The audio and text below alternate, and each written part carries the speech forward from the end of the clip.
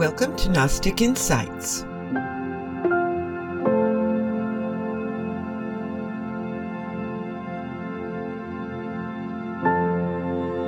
My name is Dr. Sid Ropp, and I'm your host.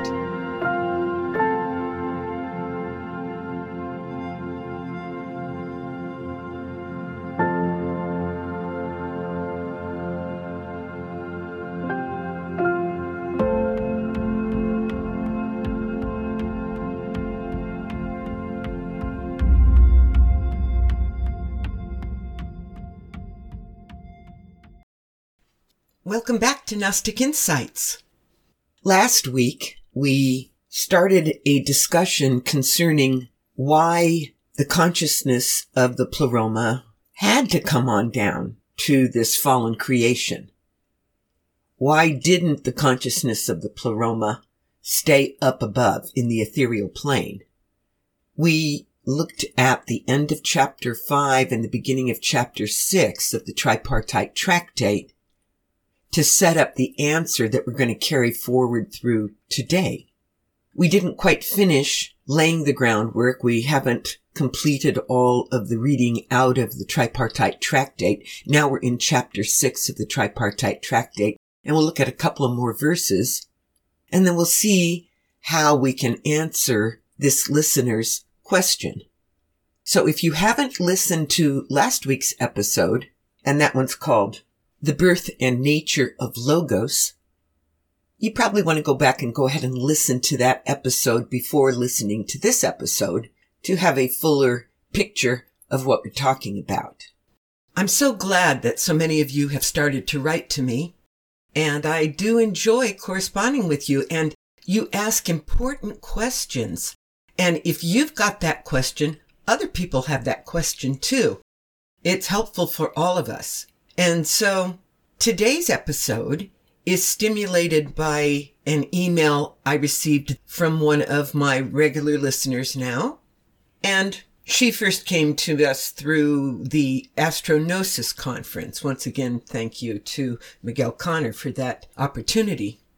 But here's what her question is. She was listening to the podcast episode called Whence Cometh Consciousness, which you can find at the episodes tab, where all of the previous episodes are listed in order of their broadcast date. And she said that it stimulated a question for her. She says, I'm sure you have covered this within your Gnostic primer, but what is the point of consciousness imbuing the mud? Why not just stay ethereal? Why would God want to imbue the demiurge's molecular creation with consciousness? Okay, that was a very good question, and it took me a minute to realize that what she's talking about is this. Here's what I interpret the question to be. Why did consciousness fall all the way down into this material cosmos as we know it? Why did my spirit decide to incarnate as a human down here? So why am I down here and not up there? Why did this all happen down here? Why did they send, in other words, the second order of powers to bring life and light into the dead material creation of the demiurge? And I think when she says the word God, she means Father. When her question says, why would God want to imbue the demiurge's molecular creation? And so that would be, why would the Father, or why would the fullness of God, you could say, want to imbue this creation down here that we are knowing by now is made by the Creator God, who is called also the Demiurge, as well as Jehovah being one word that he is called. But he is the Creator God of this material universe. And remember, he controls this universe through strict bonds, through commands and bonds, and no questions asked. And that is how it is that he leveled up creation from the subatomic all the way up to the aggregations of the minerals and the elements. There are previous episodes that describe what I just said to you. One of them is called The Demiurge's Strings of Power. That's a good one. You can start there. So the question is, why? Who? Let's say that's we are the fruit we second order of powers, which is all living things on the planet, or actually in the creation, in cosmos, however big that is, why were the second order fruit sent down?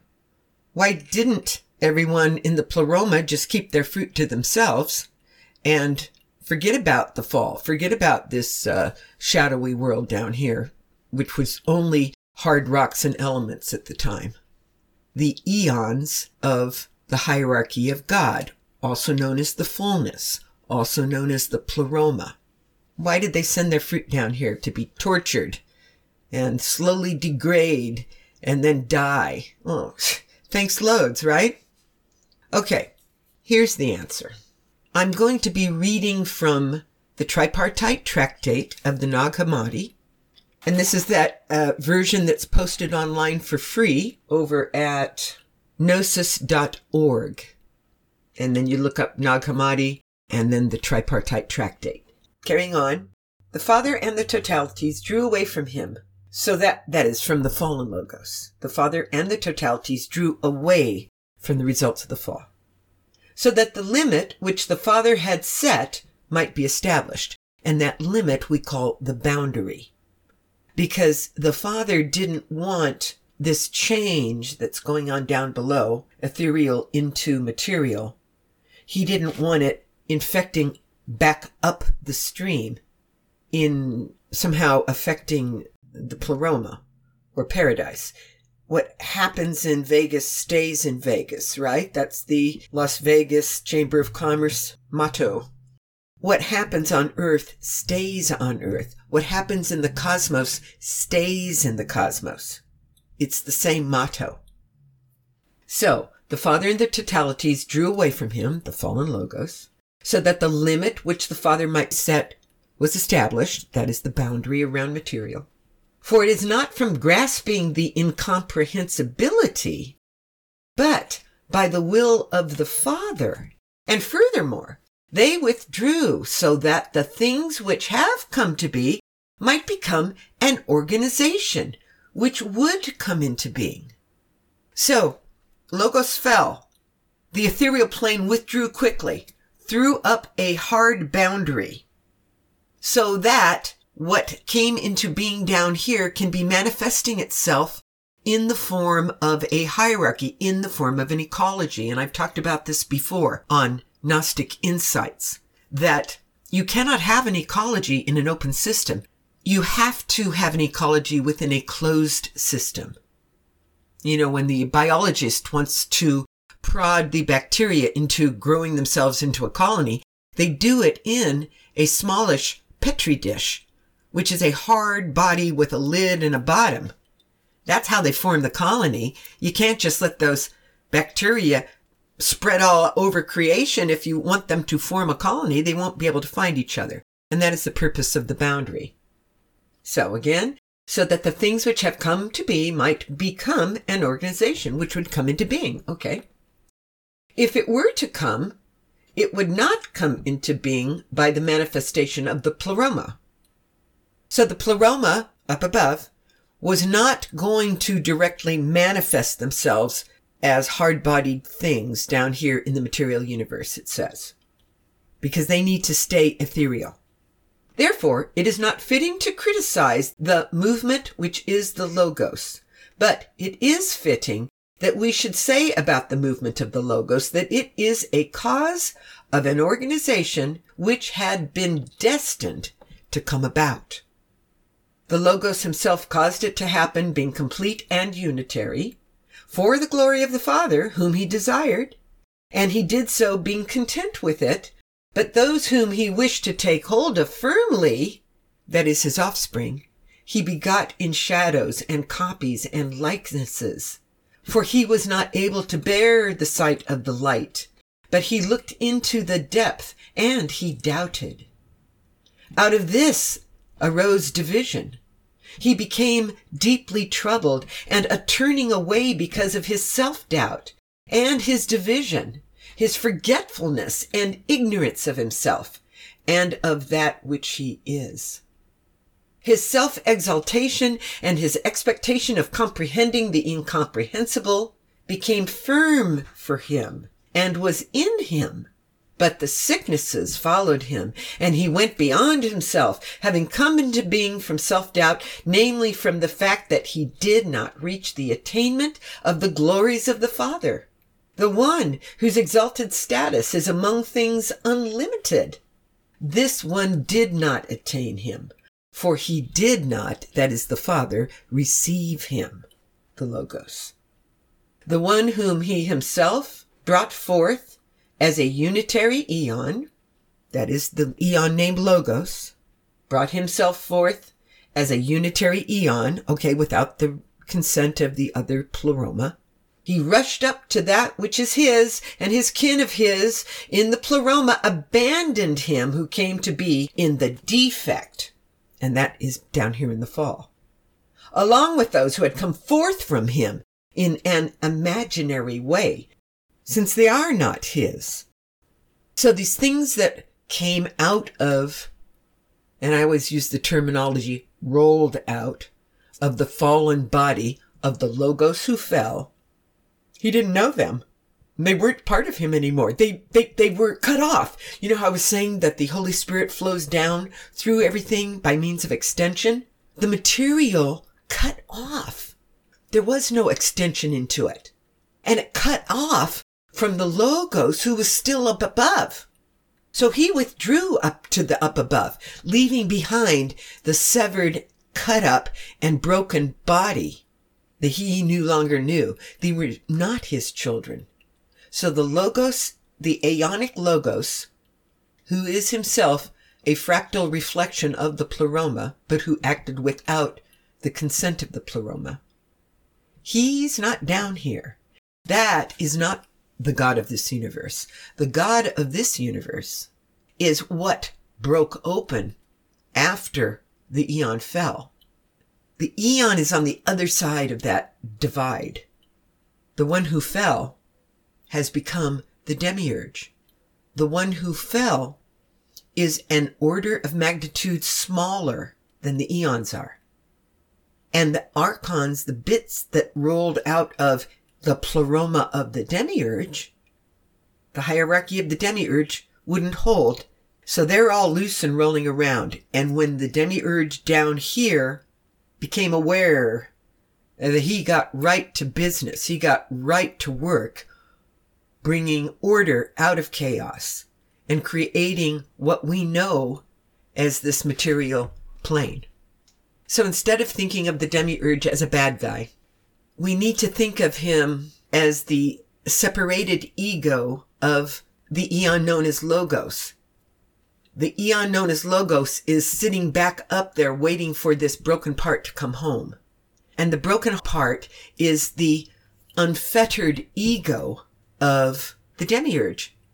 And he can't go back home because he has amnesia, because he's cut off. He's lost in confusion. He doesn't know who he is or where he came from. And in fact, he thinks there's all that there is. He doesn't remember. He can't smell the fragrance of the Father or the pleroma or his better self, his better nature, the one up there in the pleroma. So we shouldn't abandon. We don't want to abandon. And so now I finally get around to the answer to this episode's question. Why come down at all? Well, apparently that was so that the children of the eons up there bouncing around happily in paradise thought it would be a fun idea to be materially manifest. Apparently, that is the upshot of the economy that has come about, except it's not manifest yet, because what really happened was, that was probably the goal of Logos. But instead, that didn't happen. Logos fell, and what we have is this knockoff version of paradise. And we have our aeonic sub-selves. We are our personalities, which still exist up there. We are fruit of up there. We find ourselves yoked to the body of the broken demiurge. And I think now that the purpose of our being incarnated is to become loving and to show mercy and compassion and love to all of our other second-order creatures down here.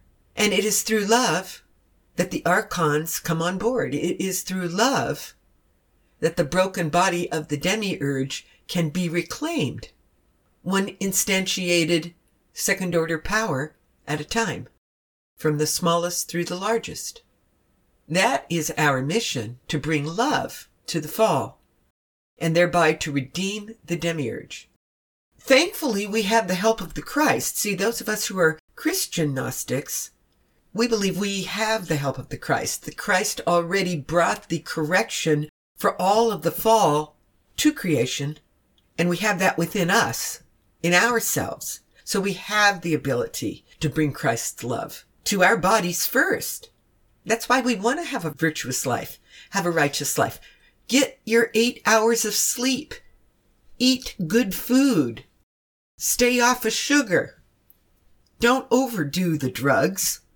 The things to be good to your body. That's the way you're good to the demiurge that coexists inside of you. And you are their Christ. And to boil down the answer to the question on the table this week, the answer is free will. It was the free will of the Logos to do that, to fall, to overreach and to fall. It's not possible for the Son or the Father to act against its own nature. Free will is an inherent and integral part of consciousness. It comes from the Father. It comes from the Son. It comes down through the pleroma. The pleroma may sit in harmony and dream and act as one, always giving glory to God, but they're doing so because they want to. It's free will. So there was no way to stop Logos from falling. And this material cosmos is the result of the fall. It's the result of the separation of the knowledge of the eon who fell from the ethereal spirit that powers the hierarchy of God. There's no way to erase that knowledge. So this is the inevitable result. This is the economy. And there will be a final economy. The final economy is a kind of a hybrid between our second economy and paradise, and it then becomes the third economy. That would be the, not bodily resurrection, but more like dream state. It's more like the transpersonal consciousness, but with all of the enjoyments we learn down here in our corporeal state. But none of the bad enjoyments, only the good, loving, joyful parts. And it is just as important to realize that we have free will. Don't let anybody talk you out of the idea that you have free will. The demiurge doesn't grant free will to his pleroma, and anyone who follows the demiurge does not have free will to the extent that he surrenders his free will to the plans of the demiurge. But if you are walking with God, if you are walking in righteousness, then you really do have free will. So to wrap it up, Logos fell because it had free will to do so. We aren't to blame Logos for overreaching and falling because it was a necessary step in order to bring about an economy which was to come. And that economy for now is this material cosmos.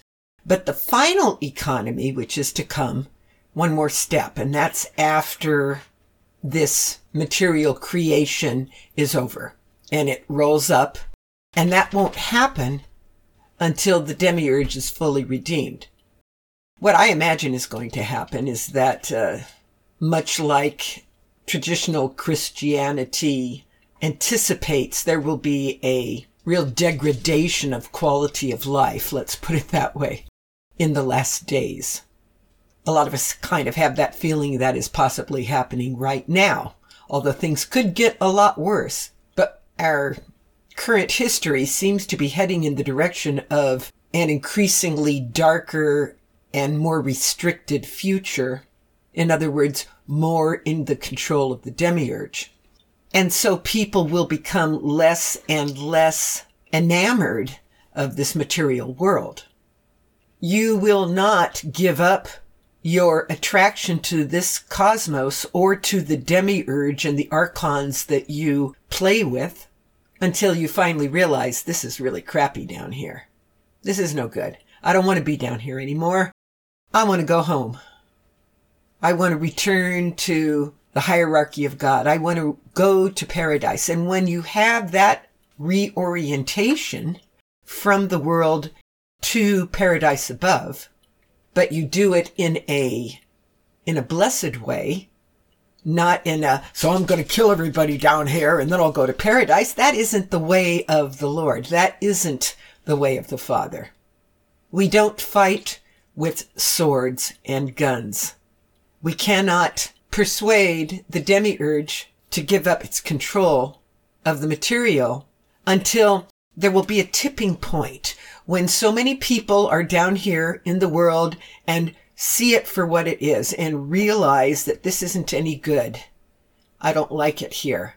And then you have to take that extra step to embrace the Father, to remember the Father and the pleroma above. And once you do that, then you are opening up to the gnosis that comes from above. And it's only through the gnosis and through the loving power of the Christ to redeem and to set things straight that we ourselves, each one of us individual second order powers, we can give it up down here and we can embrace the love of the Father and the love of the Christ and start to love our own bodies and treat ourselves well, and then love our neighbors and treat them well, and hold hands according to the golden rule and reach out and help each other with love and knowledge and assistance to build a better world. And at the end of the days, that better world is the economy that is still to come. That is